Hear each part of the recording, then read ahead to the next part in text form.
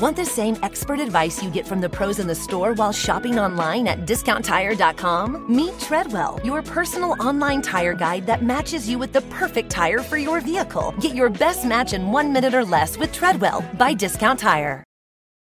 We've seen all the video call fails by now. The mute button mishaps, the cat cameos, people not realizing the camera's on when their pants are off. But none of this makes Fred feel any better about giving an entire sales pitch mistakenly using a filter that turns him into an itsy-bitsy baby duck. How do I turn this thing off? It's too late, Fred. It's too late. When you realize it's better to do business in person, it matters where you stay. Welcome to the Hilton Garden Inn, Fred. The meeting room is right down the hall. Hilton, for the stay. To get the Crime Writers on After Show right now, go to patreon.com/partnersincrimemedia.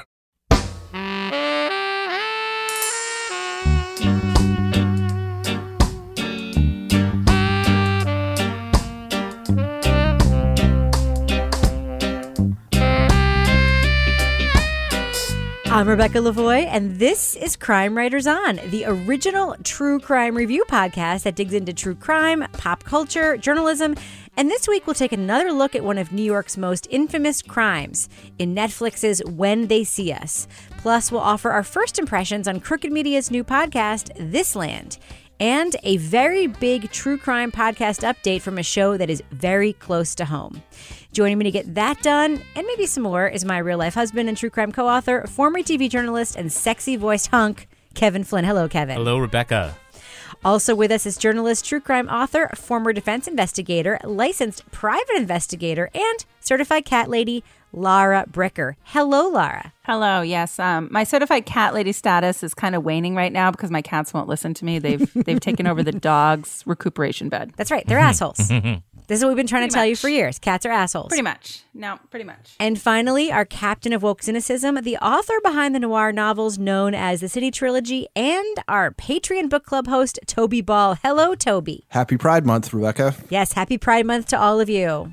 We are happy to be allies. I saw the Facebook thing. You mean our art, our new art for our logos? Yeah. Well, we don't want a virtue signal, so let's not talk about it too much. Needless to say, we're happy to be allies. So to kick off the show, I want to do something that we often do on the show that Kevin often introduces, but because Kevin is still trying to rest his voice a little bit, we have a guest with us. Well, not with us, but a guest of the show who's going to take care of this little element for us. Crime Podcast Game. That was one of our favorite listeners, Tom Hagee, or Hagee, not sure how to pronounce it, who sent us that little video of him filling in for you, Kevin. How did he do? He did a great job. Might have to have him back for a couple of weeks. Who knows? I like Tom because Tom says he often agrees with me, so that makes me feel happy. So I'll have him back. Well, there was huge news related to the Bear Brook podcast this week. And I want to get your reactions to this because it was also a local story for us here in New Hampshire. As you all know, we didn't technically review the Bear Brook podcast on this show because I helped produce it a little bit, and that would be weird. But one of us was on it. And you were actually on it, yes. Yeah. And I think that, after the Hooksett case, after the Paquette case, there was really a feeling that, this could be done if the resources are set aside. Is it the biggest, most famous cold case in New Hampshire, the Paquette case? I think up until yours. Yes. Yeah. But we all listened to it, obviously, and we all really liked it. But before we talk about the news here, let's just hear from someone who knows a little bit more than we do about it. This is just a short clip, so we'll talk about it on the other side. My name is Jason Moon. I am host of Bear Brook, a podcast from New Hampshire Public Radio. Everyone knows that by now. There was huge news around your podcast last week that I'm assuming that if anyone is listening to this part of my show, they probably know a little bit about it. But can you give the recap of what happened around Bear Brook last week for like the 8 people who wouldn't know? Yes. So, some very big news. We finally got some identities of some of the victims in the Bear Brook case. That was sort of the whole reason for the podcast, and it was news that we had been waiting for. We were just sort of expecting it and waiting for it to be confirmed for about 7 months. So it was a long period of anticipation and fretting, and then finally it all happened last week. So Laura Bricker asked me to ask you something. Okay, I'm ready. How hard was it for you to keep quiet since last fall when you met with the super librarian lady? Now, I should explain that what she's talking about is you just said now in a very restrained way. We were waiting for it to be confirmed. But the truth is, you knew because you had interviewed Becky Heath, this amateur investigator. Yeah. You knew, and you had to sit on it. How hard was that? Laura wouldn't have been able to do it. It was difficult. So I met with Becky, heard her story, and then saw some of the photos of the victims when they were alive. And at that point, I was personally convinced, based on the likeness, how closely they resembled the composite images, and the other details. I thought, wow, this is it. This is them. But then, we didn't know for sure. I mean, I was convinced, but she could have been wrong, and I could have been wrong, and the worst possible thing we could do as a podcast is to put out names of the victims and then find out some months later that we were wrong. Right. It would have ruined everything, basically. In that sense, it was an easy decision to make, in the sense that there's no way we're going to go forward with this until there's DNA confirmation that's 1,000% confirmed. Also, knowing that there's not really a significant public interest in having the names. It's more important for the family to know, of course, but in terms of it doesn't affect public health or public safety if, listeners know the names or don't know the names. So those were sort of the reasons for why we waited. But then personally, waiting for those 7 months, I would say the hardest moments were when people would ask about well, what's going on in the case now? Or is there going to be more Bear Brook or things like that? When we did these live shows in Brooklyn and Boston, I think it came up at both. And, I mean, you just kind of had to say, I think I just said, stay subscribed. Right. And it was... Well, one woman did say, is it true that they've been identified and they're working on it? And you were like... We've heard that too. Yeah. It's we're following that. It was difficult. It was difficult, but I'm glad that we did it. So, Laura, would you have been able to keep this to yourself for 7 months as Jason and the Bear Brook team? Not for 7 minutes. Yeah, pretty much. That would have I would have just burst into flames trying to keep my mouth shut. So I believe, though, that may have solved the mystery of why Jason keeps his shirt buttoned up, because he's buttoning in the information. Well, funny enough, in our Patreon after show that's in the feed right now, drops the same day as this show, I actually have my whole interview with Jason Moon, and we do talk about that top button. We also talk about what it was like having a tiny role in actually solving this huge mystery and how they put together that episode 7 so quickly after that press conference. So, Laura, what did you think when you heard this news, and what did you think of how it came together? So I saved it. Even though I saw first thing in the morning that it dropped, I wanted to be able to listen with no distractions. So I was dropped my son at school, got my coffee, and then I was okay, time to walk and listen. I was speechless a few times because you could tell, and I'm glad that I got some clarification on how it was put together. The introduction part where we have some information with the librarian. First of all, awesome, yet another woman hero in this story. You betcha. Everybody in this story that's involved is a woman, badass woman solving crime. It's my dream.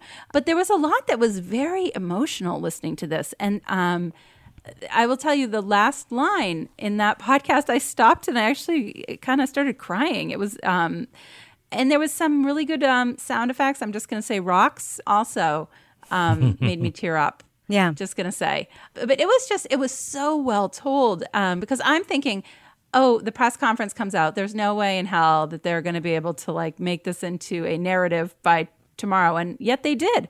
And they told it in such a way that it was just so... It was just really engaging and just wonderful.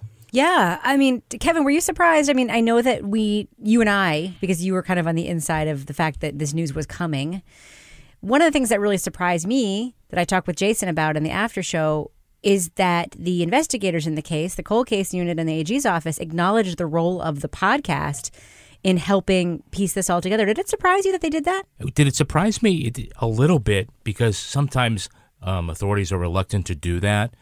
But I know there is an actual soundbite where they explicitly say that. On October 11th of 2018, last fall, that same professional researcher, who we later identified as Rebecca Heath, a librarian from the state of Connecticut, listened to the NHPR Bear Brook podcasts and remembered a posting about Sarah McWaters from 2000.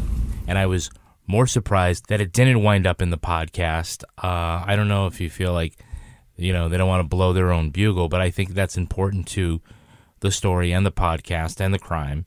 To just have Jason say that is one thing, but to have the authorities acknowledge that, the power of the podcast, I think, was something. And if I'm going to, ding Bear Brook for any points, I'd say, you missed an opportunity there to really say that. But Becky Heath said it was because of the podcast. Yeah, but what does it matter that the cops said it or not in the podcast? Because they're the investigators, and they're the ones that often will just say, oh, no, we worked hard on this for 1,000,000 years, and we're the ones that solved it ourselves. It's the reverse Payne Lindsay. Yeah. Which makes it the alpha move. Yeah.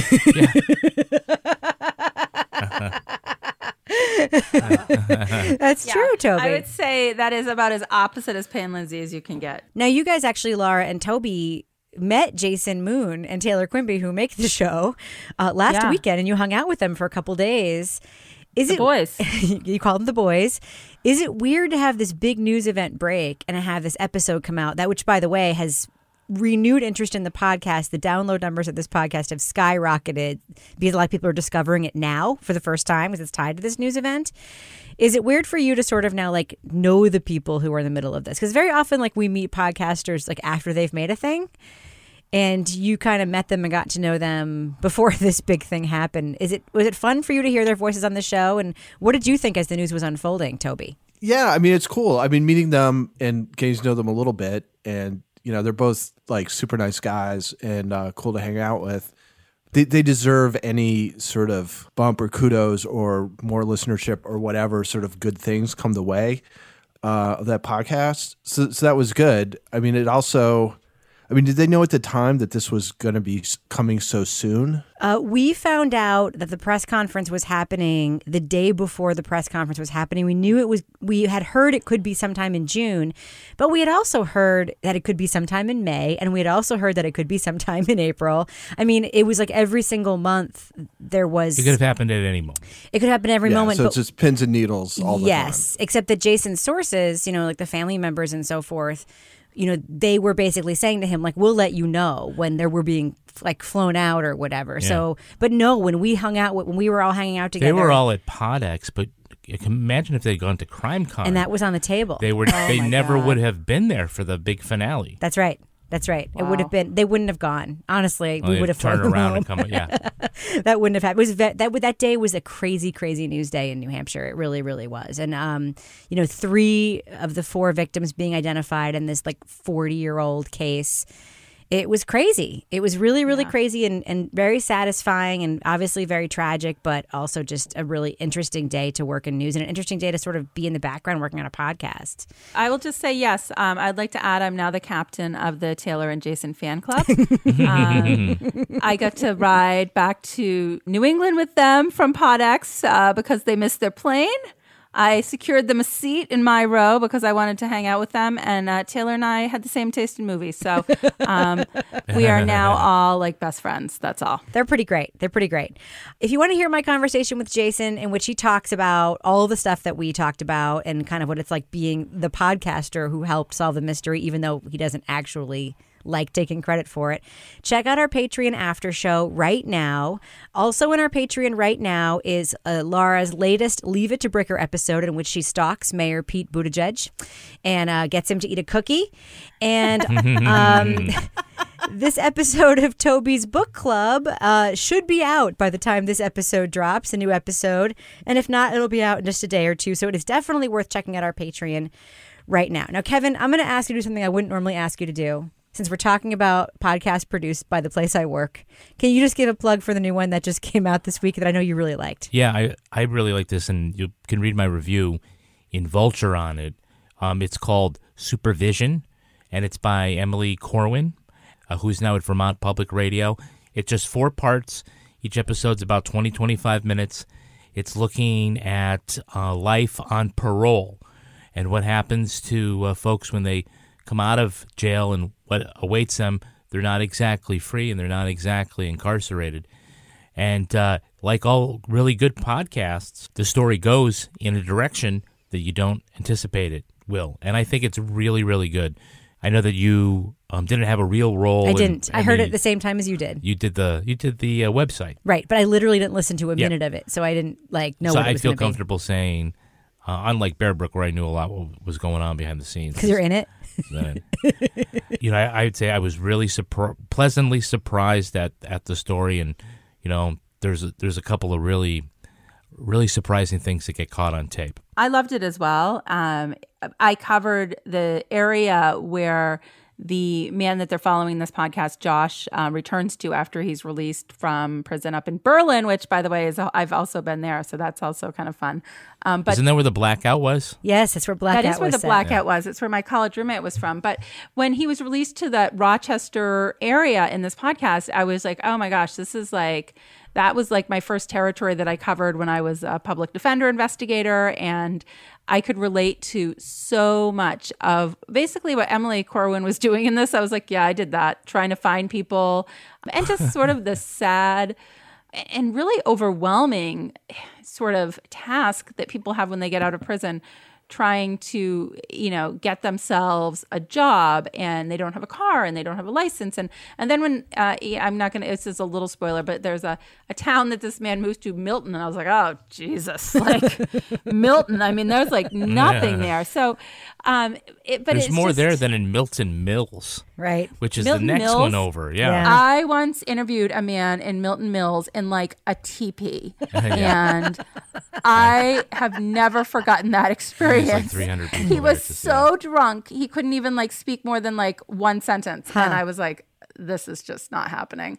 But it's it sheds light on, the other side of the criminal justice system, what happens after somebody gets out. And it was just super well done. Well, it does and it doesn't. And that's why I love it. I honestly love it too. I listened to it with Kevin for the first time, listened to it together.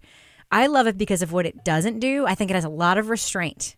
And I think it is very tempting in this genre for reporters, when they have a story that takes a turn that they weren't expecting, to try to make it something huge or something more, and it didn't. She just continued to follow the story of this one guy, and it ended when it should have ended, and it had what it should have had, and it didn't have anything it shouldn't have had.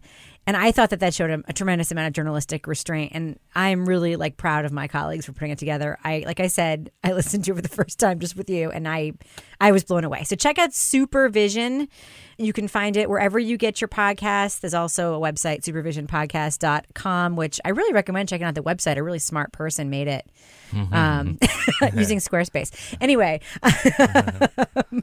all right. Thank you for giving that the plug, Kevin. I wanted to plug my colleagues, but have it come from someone else, which is also weirdly nepotistic, but that's cool, right? Yeah.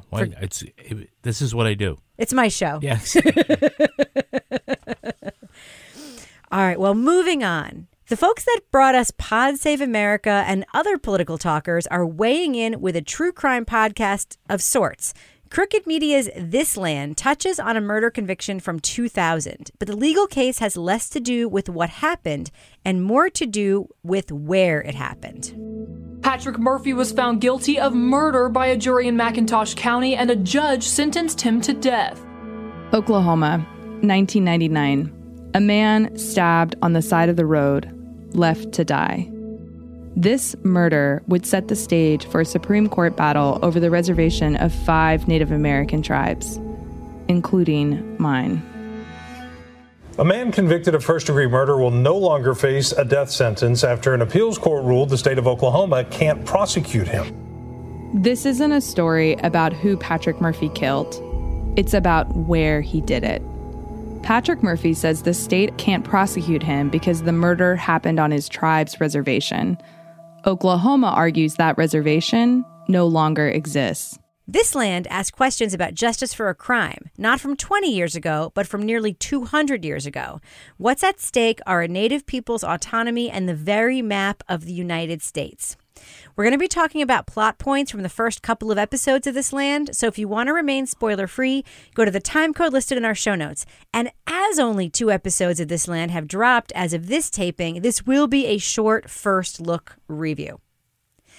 Now, my first question for you guys is, this, I think, was marketed as a true crime podcast. I mean, we sort of saw it in some of those categories and some of those write-ups. Yep. But that's kind of a misnomer. This is really a podcast about debate over Native American land rights. Right, Kevin? Yeah, it's more of a political podcast. And the fact that, somewhere along the immediate future, a la Jason Moon, we know that there's going to be a major development. We should hear the Supreme Court decision on some Monday in June. It seems like this is really more about what that decision is. It doesn't really have anything to do with Murphy or where the crime was committed or, whether it was a right prosecution. It certainly turns on this land issue, and it's a pretext for getting into the political story, which is what they want to do. Well, that was one thing that was confusing to me, is that we know the Supreme Court decisions are coming out now on Mondays. Mm-hmm. So there have been 2 episodes of this out.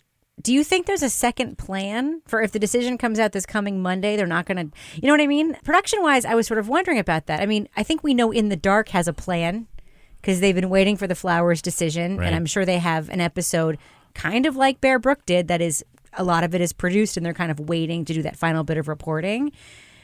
But this land, I mean, I'm just curious about why the timing of the drop of this podcast, having only 2 episodes out now, knowing the decision come out Monday. I mean, you can argue that they wanted to catch the wave of the news, while it's cresting. I'm sure they have an affirmed episode and a denied episode. That's interesting. Because, I mean, how else? I don't know what day of the week this drops. Mondays. The podcast drop on Mondays. And the decisions do too. So it could drop. The podcast drops in the morning, and then in 2 hours mid-morning, later. Yep. Yeah, that's maybe not It's a great problematic, idea. right? It is. Yeah, I would have. I would have planned the drops for Tuesdays. I would have put this out 8 weeks ago. Yeah. Yeah, it's okay to be a little late behind it, but you don't want to be hours early and then, Right. Well, I just think that the argument for doing it now is that if there isn't like a podcast around it or something else, I don't think anybody's going to pay any attention to the decision, right? I mean, it's just going to be one of a bunch, and there'll be some people in Oklahoma who care. But the sort of larger issue and the larger conversation, which is how we treated and continue to treat like treaties we had with Native American nations, I don't think that would be highlighted when that decision comes down if it wasn't for the context of having, in this case, a podcast to let people know what the issues are. So when it does come up, I mean, it's similar to Curtis Flowers, right? Where, like, for the most part, if there hadn't been a podcast about him and it had still gone to the Supreme Court and the thing was decided, like, not that many people would either care or know what it was about, or it wouldn't get much of anything. But the podcast is the reason that case made it to the Supreme Court, Toby. Right. I mean, it's an imperfect comparison, but it's the only other thing that I know that's going on.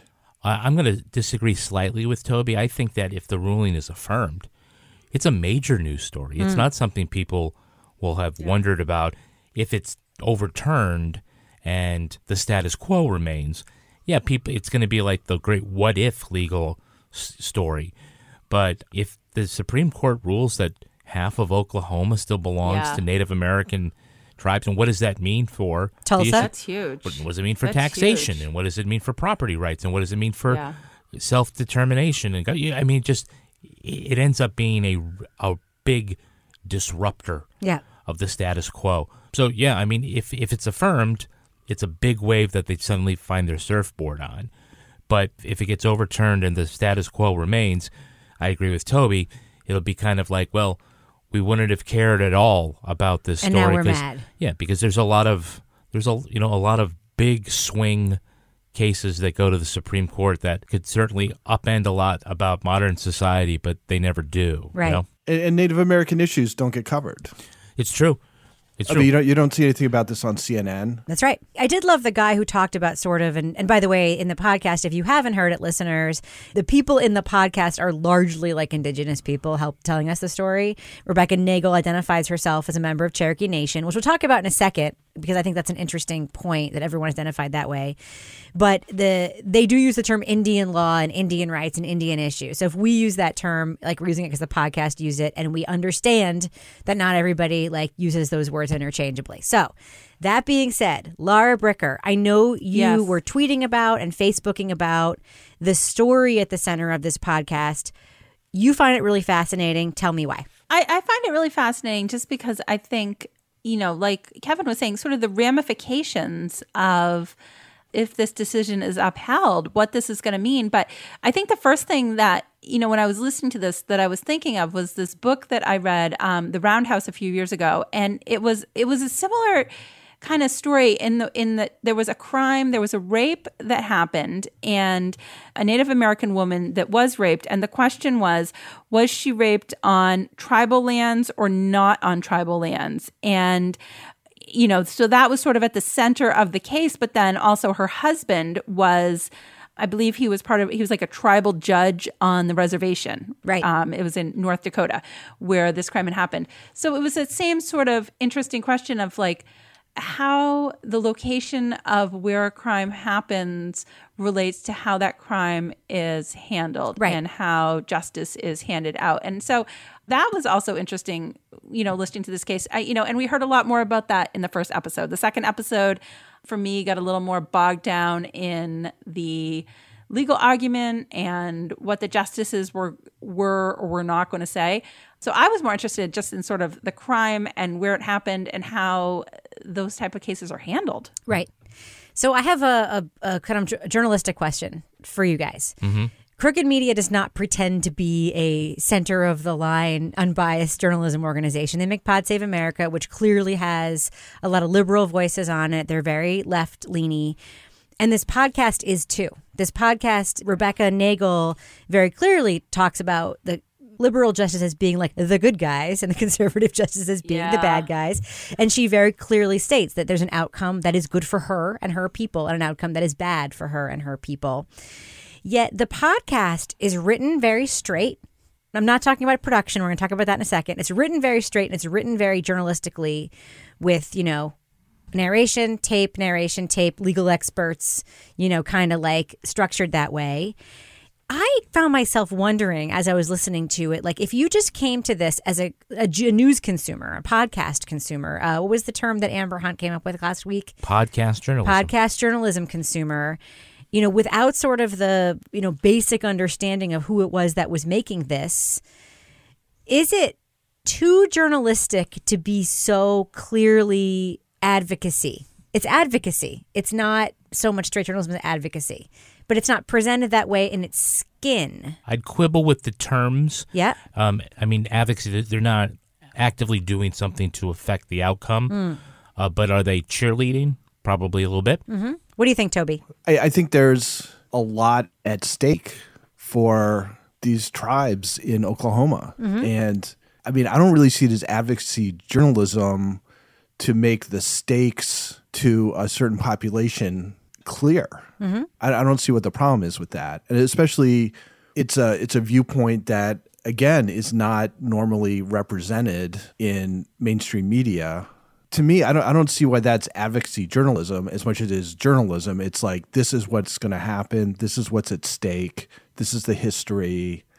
You can say, well, I'm on the other side of this. Like, I prefer the side of some guy who bought land from a Cherokee in the 1940s and like they should be able to, mine in their backyard if they want to or whatever it's going to be. I guess I didn't really find it advocacy as much as it's telling a pretty accurate picture of something from one side of an argument. Right. And that to me doesn't seem like biased. It seems descriptive, which is sometimes what journalism should be doing. Yes, except Rebecca Nagel says which outcome she wants to have happen. She says that in the podcast. I'm not saying that's wrong. I'm not saying that is a bad thing for this podcast to do.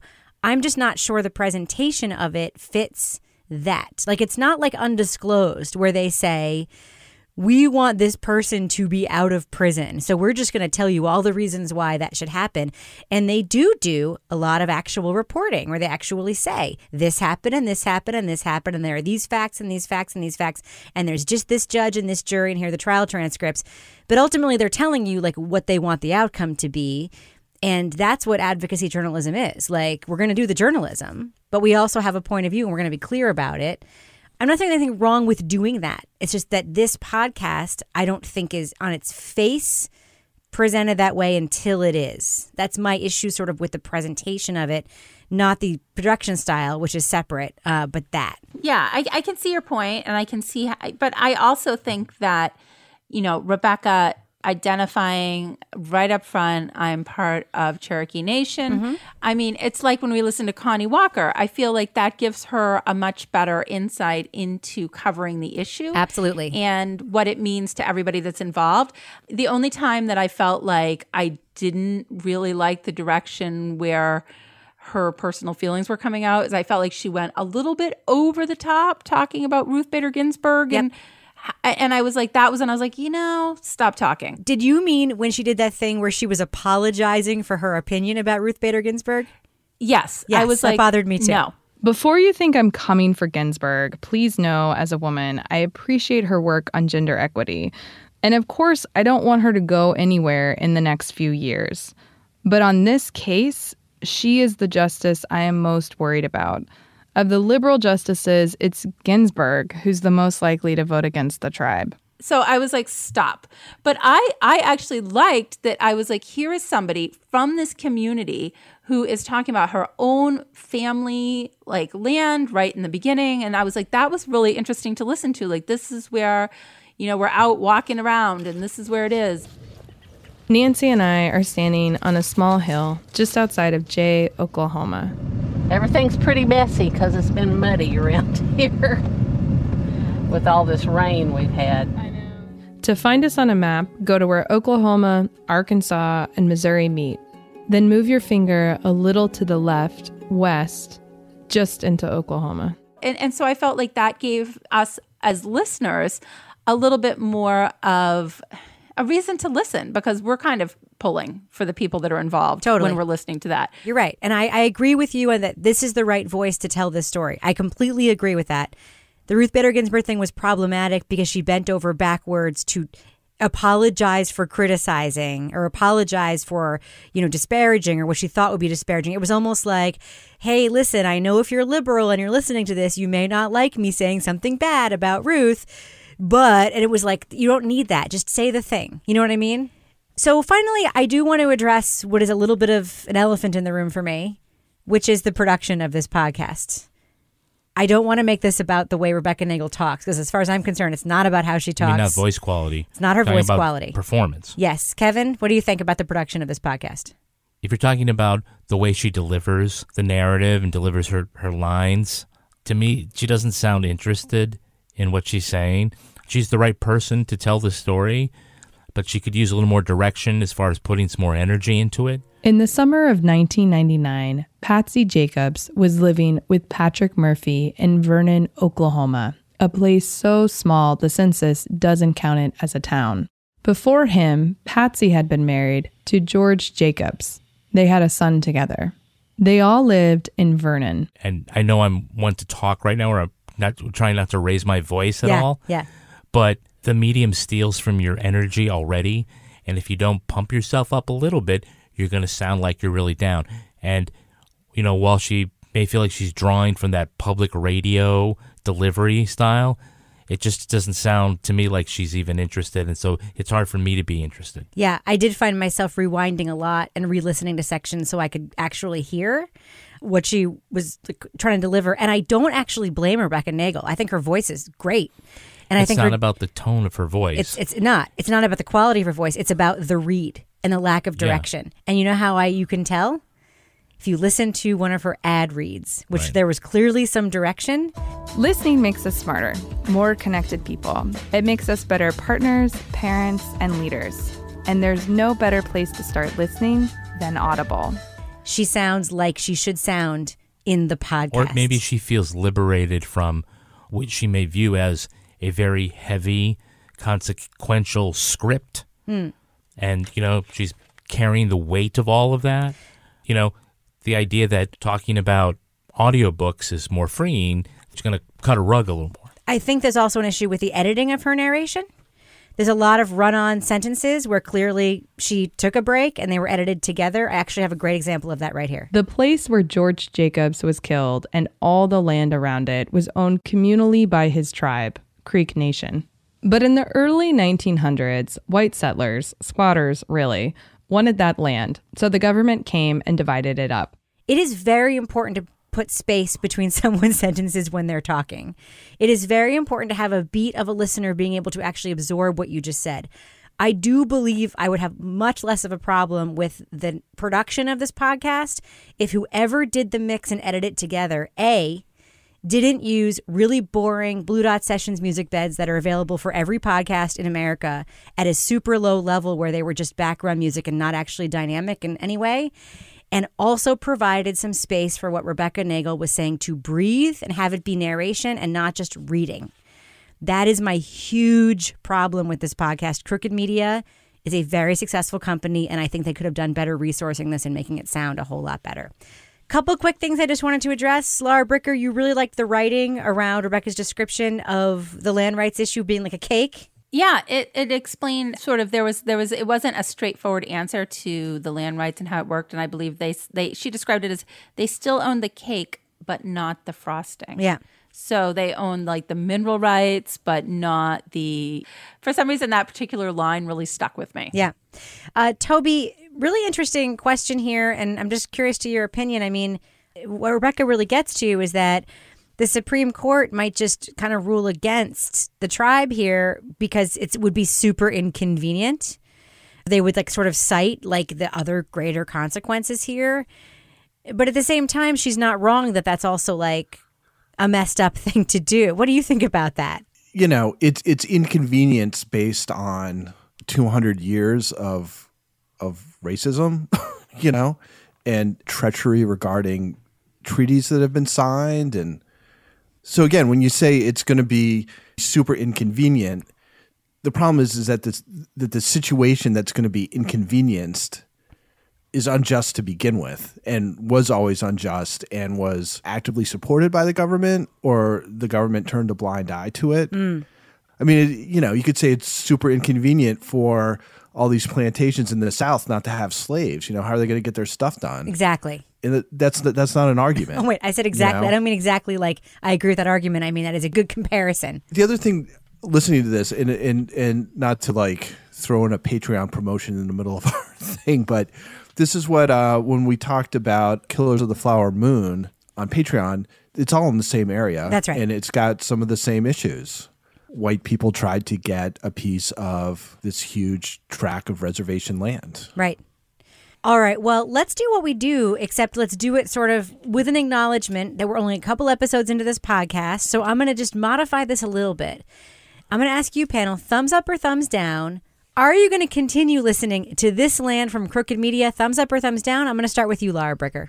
I'm going to give one more episode a try. I really liked the first episode. The second one lost me a little bit, but I'm really super interested in this whole issue where the crime happened and how it's relating to this bigger legal issue about the Native American land. So I'm going to give one more episode a listen. So that is that's a thumbs up for now. That's right. But we'll talk again next week. What about you, Toby Ball? Yeah, I mean, I'm a thumbs up. This is totally in my wheelhouse. This is the kind of stuff I'm really interested in and would read a book about it or whatever. So I really like it. I realize that there are aspects of it that are lacking, but I think it's a really important story that's not really being covered anywhere else. I think I just in general like it a little bit more than you guys do, but I also it's just the subject is perfect for me. So. Yeah. This is tough. Only because I'm already anticipating all the tweets and emails that I'm going to get after I say this. I'm going to give it a thumbs down. And it is not because I don't think it's really important, and it is not because I don't think the writing is good or the reporting is good. I think the reporting is fine, despite what I said earlier about the skin of it. Like, I'm fine with the point of view journalism take on this. I'm completely fine with it. And I do think Rebecca Nagel is talented and is telling the story like in a way that it deserves to be told. I don't think I'm going to keep listening because unless somebody tells me, oh shit, like episode 4 of This Land is incredible, you need to get back on.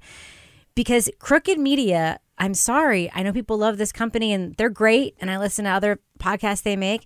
They really did this story a disservice with how it was put together. The editing of the narration is abominable. It's among the worst I've ever heard in a podcast produced by professional producers. Not the narration itself, the editing of the narration. The music mixing is awful. And it's not even starting and stopping at natural places. It's just like this constant like Blue Dot Sessions soundtrack under the whole thing for no reason. It doesn't punctuate. It doesn't swell. I just find the production of it doing such a disservice to the story. And this is a thing that I get pushback on. A podcast like this, especially one that is about a difficult subject or a weighty subject, it has to be entertaining. Nobody would say that a New York Times article could be poorly written, but we should read it because it's important. It has to be well written because then people will read it because it's important. Podcasts are the same way. If they're not well produced, if they're not listenable, if they're not, yes, entertaining in that way where you want to keep going even if it's difficult, then they get a thumbs down for me. And this one does right now. What about you, Kevin? I'm a thumbs down, I guess. I hate saying thumbs down after 2 episodes. I don't feel it's like for now. It's a for now. It's a for now. I mean, I still don't feel like it's very fair. But but if you're asking, am I going to be downloading the next episode? Probably not. I'm more interested in the actual court case and the news story. So I will be watching for that. And if it's something consequential, I'm probably jumping back into this podcast to get some more context. But otherwise, I don't know, the opening salvo here does not carry me. It does intrigue me about the court case, but not so much about the podcast.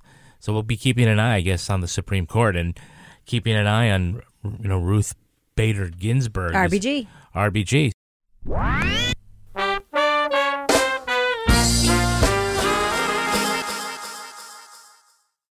Moving on. In a world where people are increasingly craving wrongful conviction stories, Netflix has decided to put out a miniseries on one of the biggest ones in recent history.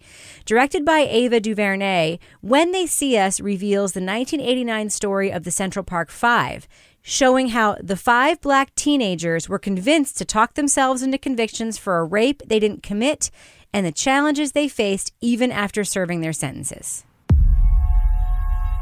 Who you were in the park with? I don't know names. I just got lost. Where did you see the lady? One lady.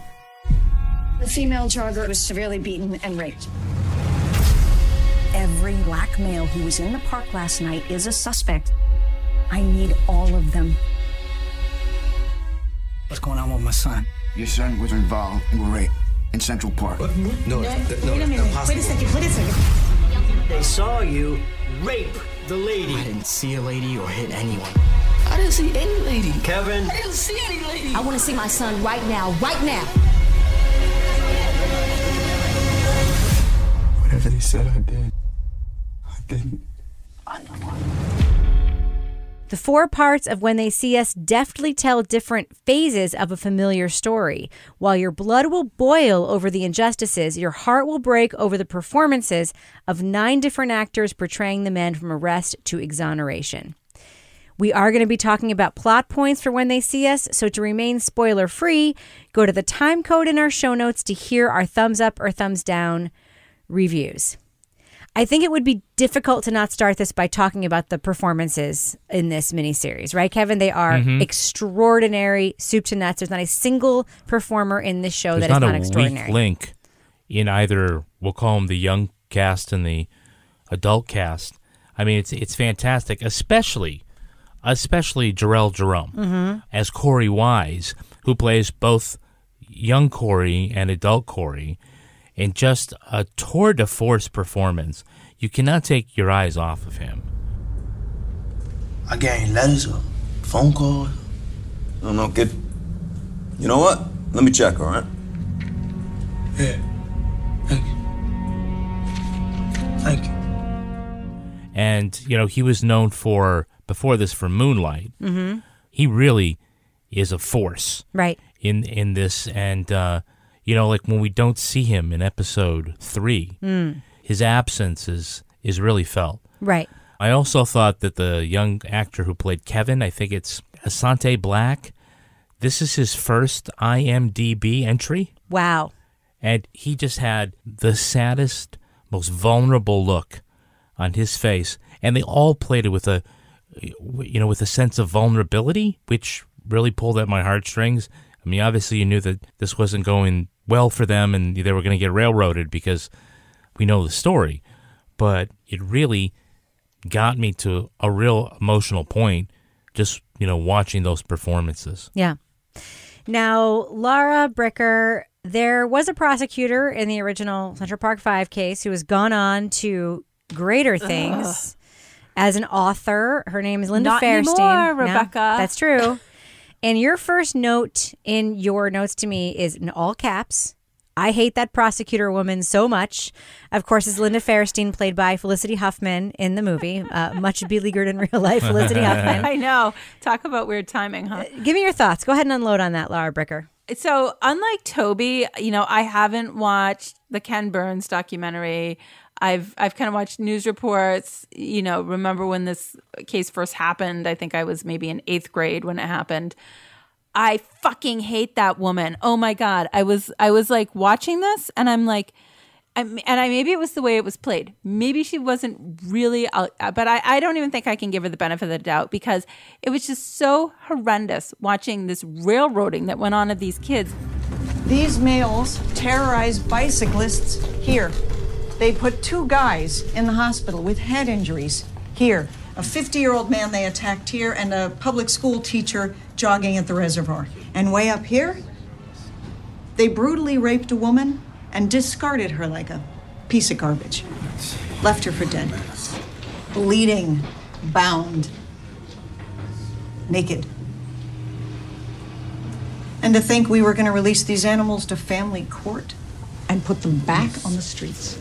And I think the scene that really tipped me over the edge is when one of the boys was being held and questioned, and the mother, who was sick, comes in and confronts evil, horrible woman and says, this kid's underage. And she's like, show me the birth certificate. I'm like, fuck you. I'm going to punch you in the head. So this Netflix show, this 4-part series was so upsetting. I could hardly even watch it. But that woman made me so angry. And I know I'm not alone because the only thing that made me sort of feel like somewhat better about that was when I was seeing things pop up in all my social media feeds about how she's kicked off some board of directors and her book publishing company dropped her. I was like, karma. Anyway, so, okay, done. I really wish I could yell Richter scale with the thunder right now. Whisper it. The Richter scale. Perfect. Nicely done. Now, Toby, you sent me some notes that actually reflected some of the things that I thought, especially in the first 2 episodes. I think my mind changed as this continued on and we got to some of the fallout of this. The first 2 episodes were very much a what happened. And if you're really familiar with what happened, which I am because I've seen the documentary, but also I remember the news coverage very, very well of this whole story. And I remember at the time, reading about, the pushback and seeing the protests in the Black community and feeling a lot of the feelings about how this didn't seem right at the time and seeing the, Donald Trump stuff. The first 2 episodes were very much just a dramatization of that. And I wondered how I would feel if I were more like Lara and didn't know a lot about the case. But I know that you also know a lot about the case. What did you think of the first couple of episodes of this and the dramatization of those aspects of the story? Well, yeah, that's what I was thinking too, is that it's hard to put myself in the place of somebody who's coming into it cold. Yeah. I guess if you've seen that documentary, if you've read much about it, like all that stuff just kind of seems like it's ticking off different marks in the story, right? And the way it's done is fine. Again, I think if you came into it cold, it would be probably more affecting, but it is kind of weird to see actors just sort of doing things that you've seen actually on tape with the real people doing the real thing. I didn't, one of the things that I thought like dramatizing it would be giving some more for some of the peripheral characters, fleshing them out a little bit more, or giving some more context to the boys' lives, which I didn't feel like was done really effectively. So I didn't think that piece of the writing was really strong. I agree with you about the dramatization, especially about the kids and their lives before the arrest.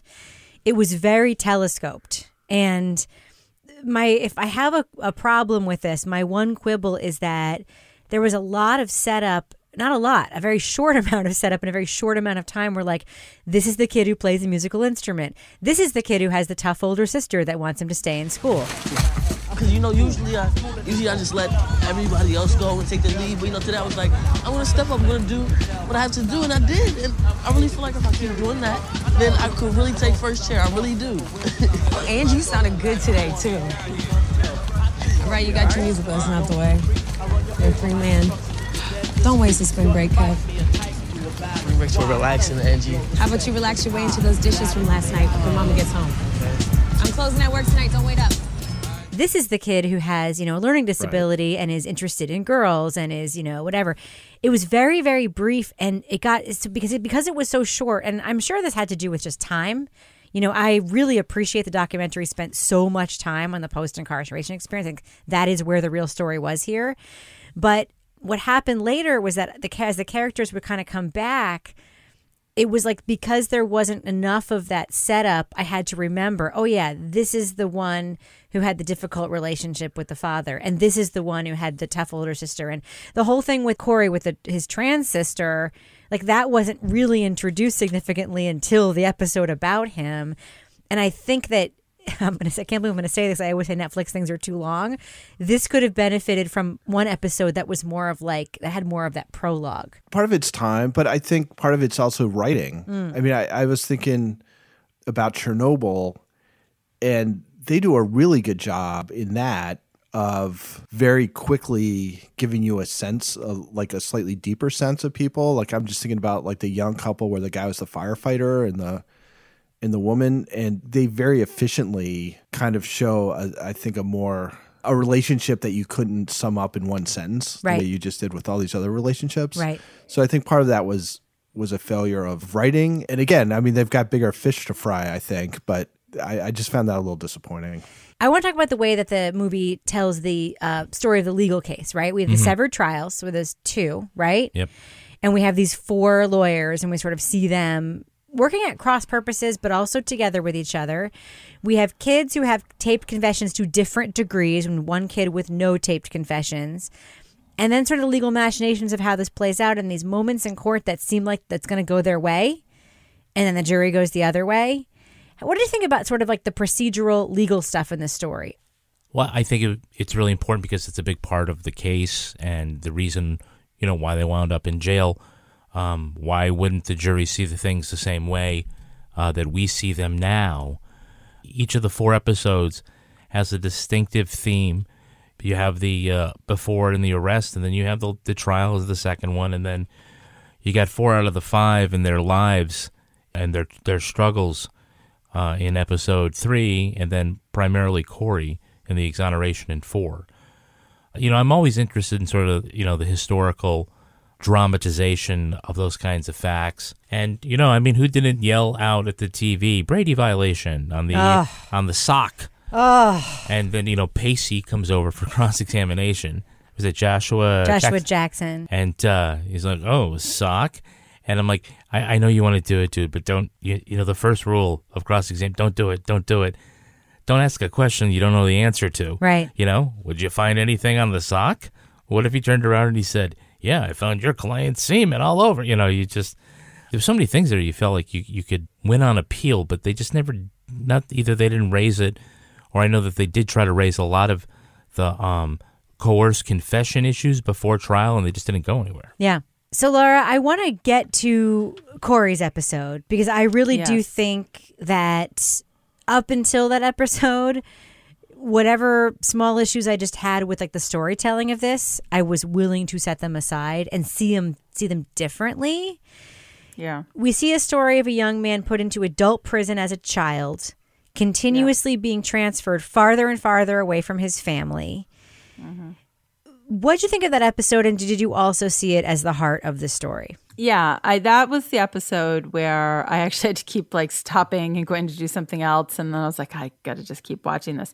But I think that Corey Wise, I think that his case and what happened to him is really like the heart of the tragedy of this case. You know, from the beginning, it seemed like I wasn't sure if he could read or not read, because there was some question. And that I started to think, oh my gosh, this is like another Brandon Dassey as I was watching it.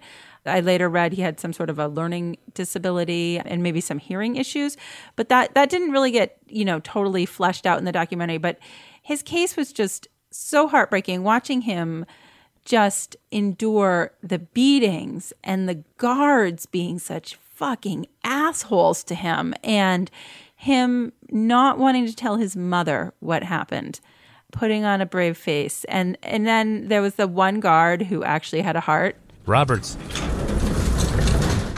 What happened? You got pneumonia? No.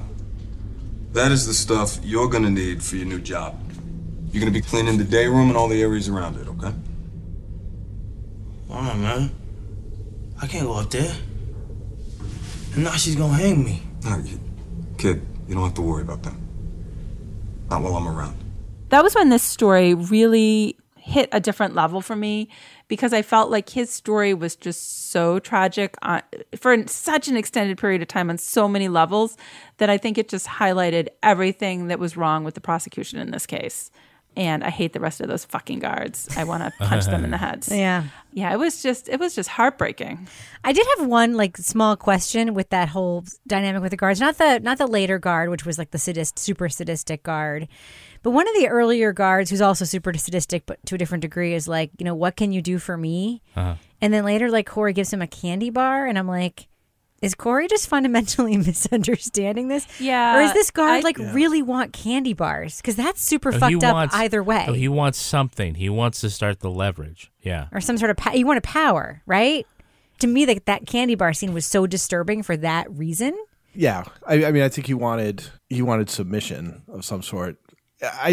In the documentary, like, I think more than almost anything from any documentary I've ever seen, what happened to Corey, which is not detailed at all close to this. I mean, my memory is you kind of see him when he's exonerated, and there's clearly like he's been through a lot more than those other guys have. And they talk about how he had a difficult time, and I think he says something about how being a child in an adult prison they take advantage of you or whatever. It was so disturbing in the documentary that I was sort of, wondering and at the same time dreading what they were going to do with his story. And then when in the third episode, he wasn't in it at all, it was like, okay, buckle up for the fourth episode. It's not going to be pleasant. It was tough. I mean, it was brutal watching.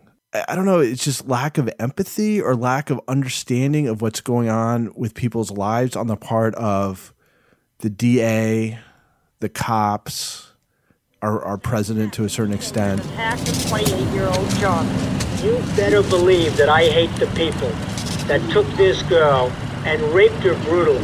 You better believe it. Trump put his money where his mouth is by taking out this full-page ad in 4 New York City newspapers. Bring back the death penalty. Trump spent 85... These are the consequences of things that they are setting in motion, and at least with the DA and the cops, they had to have questions. They could not possibly have been certain about this stuff. Yeah. And Linda Fairstein, even she has a freaking opinion piece out this week, sort of defending herself, and they weren't all innocent. That's right. It's ridiculous. The thing that really upsets me about this story is how the messaging put out by the DA at the time and by Donald Trump, who was a very powerful media figure in New York at this time. I mean, this is my growing up. Donald Trump would say things and they would be on the front page of the newspaper. He's always been the person who inserts himself in these stories to try to make a name for himself, get on the brand of one side or the other. That was always what he's been like. This is like well precedes him running for office. And his taking out like the full page ad in the newspapers and all that stuff, it also tainted the victim's point of view of this case. I really believe it did, because as far as I know, the victim is not 100% convinced by the exoneration, even though this man who confessed and his DNA was a match. It's so tragic and sad to me. And like anybody who's tempted to say like, why isn't this thing more about the victim? Like, you know, the victim has had a lot of coverage. And I'm not saying that she's not sympathetic, and I'm not saying that she doesn't deserve to like be a part of the story. I think she is a part of the story, but she's also a consequence. And I feel bad that she also sort of believes what she believes, or at least did last time she kind of went on record about this, because she's also a victim of like all the fucked up shit that these people did in this city. Yeah, I mean, I agree. It's hard to tell everybody's story. Does the victim get short shrift?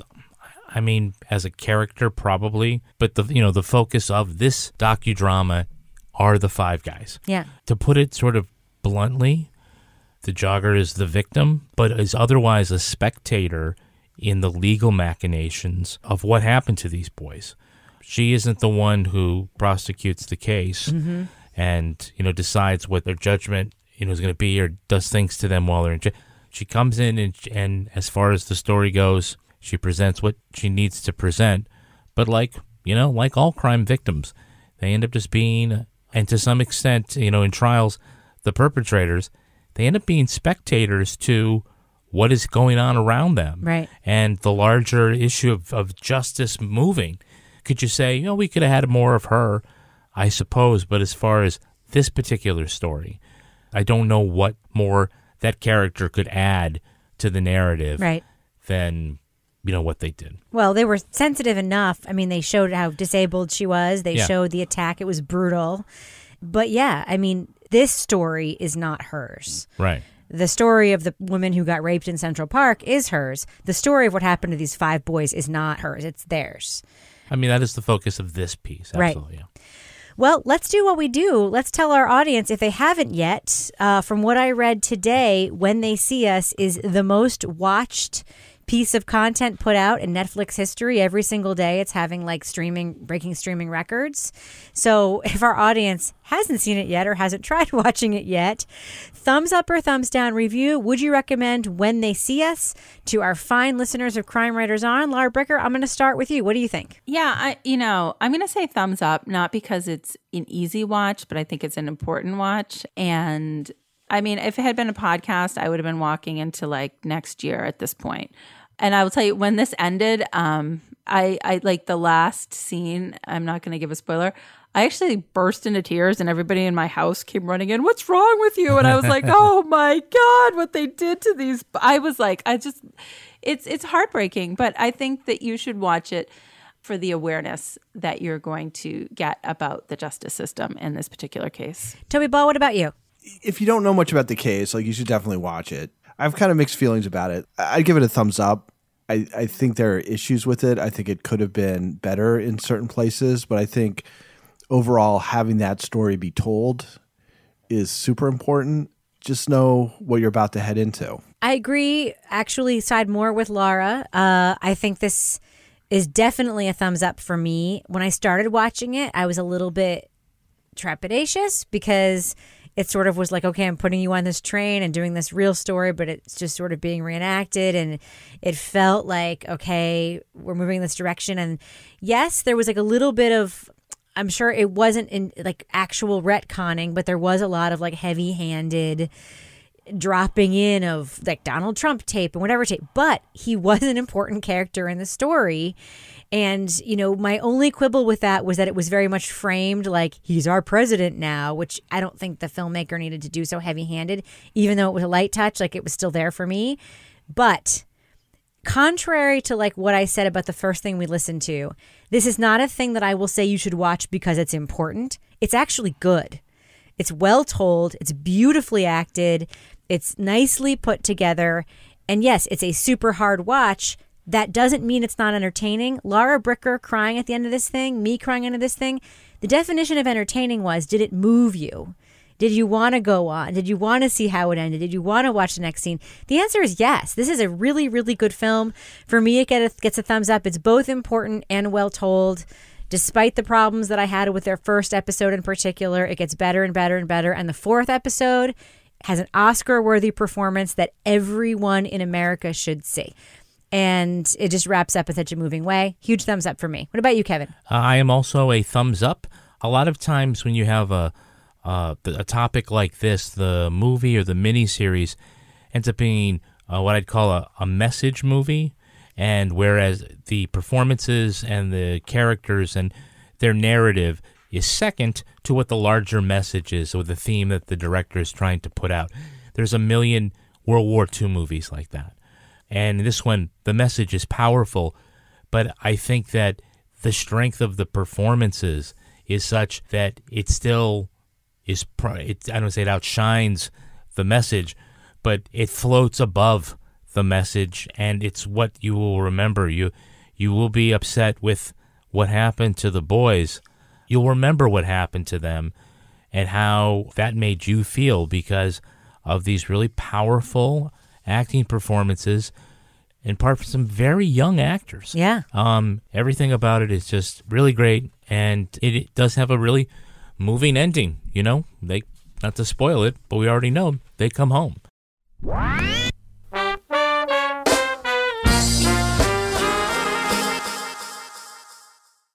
Now it's time for my favorite part of the podcast, a little something I like to call the crime of the week. In Slidell, Louisiana, they surely love their Taco Bell. I mean, who doesn't? Who can't get enough of that 88% beef with 12% proprietary recipe ingredients like torula yeast and soy lecithin? Is that for real? It's for real. Someone did their research. But things got hot and spicy last week when a customer called 911 to complain that the Taco Bell had run out of taco shells. The caller told emergency services the restaurant had run out of both hard and soft shells. Law enforcement agreed this was a disturbing turn of events, but said no crime had been committed. In fact, a crime against your small intestine may just have been thwarted. Ouch. All right, so panel, here's my question for you. It looks like the restaurant nearly dropped the chalupa on this one. What favorite restaurant menu item of yours would you consider it a crime to run out of? Laura Bricker, I'm going to start with you. I've been coached. I'm going to go quick. Truffle salt. My favorite burger place has truffle fries, and if they didn't have the truffle salt, I would lose my shit. What's the name of your favorite burger place, Laura? It is Lexi's Burgers. It is awesome. And the next time you come to Exeter, I'll take you there. You're on brand, Lexi's Burgers. Don't run out of truffle salt or Laura Bricker's going to lose her shit. What about you, Toby Ball? What favorite restaurant menu item of yours would you consider it a crime to run out of? Toby? Toby? Hello? Oh, my God. He's watching basketball. No, I'm here. Hockey. What's the score? 2-0. What an asshole. Self-incriminating. I was just going to say something off the top of my head real quick and just move on. But instead, I thought I should spend some time thinking about it and come up with an answer that was like truly profound and got to like sort of the core of what I'm all about. Yeah. I think you should. Yeah. But the answer is Dunkin' Donuts coffee. What about you, Kevin Flynn? Where do you fall on the restaurant runs out of it? It's a crime spectrum. Well, I think this is a regional restaurant, so maybe not everybody's going to get it. But if at Friendly's, if they ran out of that peanut butter sauce for their ice cream sundaes, you know, the Reese's Pieces ice cream sundae, the chocolate's good, but if it didn't have the peanut butter sauce, call the SWAT team. I got to go with, in March, McDonald's better not fucking run out of that Shamrock Shake. That's all I'm going to say about that. Oh, God. Please tell me you're not eating that, Rebecca. Oh, God. No, I'm not, but I'm supposed to not say something deep. It's supposed to be short and pithy. Well, that's pithy, all right. It's toxic. It's like toxic, like Chernobyl, Rebecca. Kevin gives one production instruction and we all rebel. That's what happens. We should, Kevin, by the way, you give me the finger. I give you guys instructions all the time that you should just blatantly ignore. Blatantly. We should probably end it on that note. Laura Bricker, do we have a cat of the week this week? We have a dog this week, Rebecca. Because I'm keeping it mixed up just for you. And this is Jennifer Watson. I believe she's a member of the Brichter Scale, or she's a member of our Crime Writers On group, because I clipped this from one of those. She sent me a picture of her happy little dog, and it is called This is Jogging Joshy, a.k.a. Asshole. He is my runner partner. He is the best running partner. His longest run is 6 miles. He's done this distance many times. Right now, he does 3 to 4 mile runs because it's hot. They live in Florida. He earned the nickname Asshole because that's how he acts around anyone but his immediate family. He does not like other people, but he's the sweetest dog to us. I'm not nominating him for Dog of the Week until he stops being an asshole. Just wanted to share because yesterday was Global Running Day and he was happy to get some miles in. Jogging Joshy is Dog of the Week. Well, Laura Bricker, if somebody else does not want to nominate their dog or cat for Pet of the Week, but you want to do it anyway, how can they reach you on Twitter to send you their asshole of an animal? At Laura Bricker. And Toby Ball, if someone wants to reach out to you to give you a production instruction that you then intend to buck and completely ignore, how can they find you on Twitter? I'm uncoachable, Rebecca. At Toby Ball NH. And by the way, just a note, stop fucking watching sports while we're recording this podcast. No, that wasn't actually it. I had hit my I was adjusting I was adjusting my little spit guard thing and I hit mute by accident. I think he means his pop filter. And did he not know that hockey game score, Kevin? Did he not know it? He did. I did know it. It's on in the background, but I was like talking and you guys were like, Toby? And I was like, oh shit. And I was like, did I mute myself? And I looked down and I'd hit it by accident. Some of the excuses I get out of my son about why he didn't do his homework. We all heard him just say that the game was on in the background, didn't we not? We did, yes. All right, Kevin Flynn. Toby, stop it. Just stop. Kevin Flynn, if people want to reach out to you and help you dig an even bigger hole for Toby Ball to jump into, how can they find you online? I'm at Kevin P. Flynn. And if you want to follow me on Twitter or Instagram, you can find me at RebLavoie. You can also follow the show on Twitter at Crime Writers On. And I encourage you to join the amazing community in our official Crime Writers On Facebook discussion group. We also have a regular old Facebook page, by the way. Support the show on patreon.com/Partners in Crime Media, and you'll get the Crime Writers On after show right now, which includes my interview with Jason Moon of Bear Brook. You'll also get Married with Podcast, the Toby Balls Deep Dive Book Club podcast, Laura Bricker's Leave It to Bricker /Stalking Mayor Pete podcast, and the Brichter Scale Rage Walking Facebook group entry. Our theme song was performed by the New York Ska Jazz Ensemble and used with permission. This show was recorded at the Yoga Loft above the Bodega in Bay St. Louis, Mississippi studio, otherwise known as Studio C, the closet in our basement where we keep all those leftover Taco Bell sauce packets. I like the mild myself, even though the fire is pretty lit. On behalf of all the crime writers, thanks so much for listening. We will catch you later. I have a story to tell you guys and an etiquette question. Okay. So I was pitching the fund drive tonight at my public radio station where I work. So in between our pitch breaks, which means like when the actual news or whatever show was on, like you have like a, depending on when it is, you've got like a 5-minute window or like a 12-minute window or like a 6-minute window, and you have your time, you have to be back. So there was this point tonight where I had to go to the bathroom really bad, and I knew I had like 6 minutes. So I like go down the hall and go into the bathroom, and there's someone that I know that I work with who like someone I know outside of work, but she just started working at my station, and like we haven't gotten really to say hi yet. And she like said hi to me as I was walking in the bathroom, and she's like, "You sound really great." And she's just like still talking to me as I like go into the stall, and I'm like, oh, now I have to have that thing where I'm like going to the bathroom like while somebody is talking to me, which is weird. I hate that. Was this a 1 or a 2? Well, this was the thing. I thought it might have to be a 2. Oh no! But then you have to make it a 1.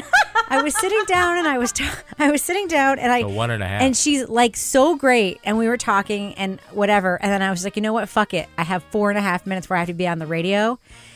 I let out the longest, most sustained fart of my adult life. And it turns out it was not a 2. It was just the fart. and I at that point was like, do I just continue the conversation as if that didn't just happen? What do I do? Laura, what would you have done? Oh, God. See, I would have just held it. I I had to be back on the radio. Know. I would couldn't have sit just there. been like, I would have just kept talking. That's kind of like my sort of default for everything is Yeah. I just keep talking. Yeah. What about you, Kevin? What would you have done? That would have ended the conversation. Toby, did I do the right thing just by letting her rip? Yeah, I mean, that's the alpha move, right? Is you let it rip, and then you just keep talking as if nothing ever happened. Is that just how men just are in the world? I don't know. I think the answer is yes. I mean, this is some deep philosophical stuff right off the bat. It is. All right. You guys ready to record a podcast now that you're all warmed up? I don't even know anymore.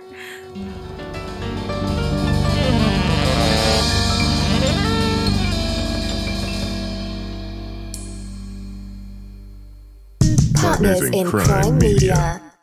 We've seen all the video call fails by now. The mute button mishaps, the cat cameos, people not realizing the camera's on when their pants are off. But none of this makes Fred feel any better about giving an entire sales pitch, mistakenly using a filter that turns him into an itsy-bitsy baby duck. How do I turn that thing off? It's too late, Fred. It's too late. When you realize it's better to do business in person, it matters where you stay. Welcome to the Hilton Garden Inn, Fred. The meeting room is right down the hall. Hilton, for the stay.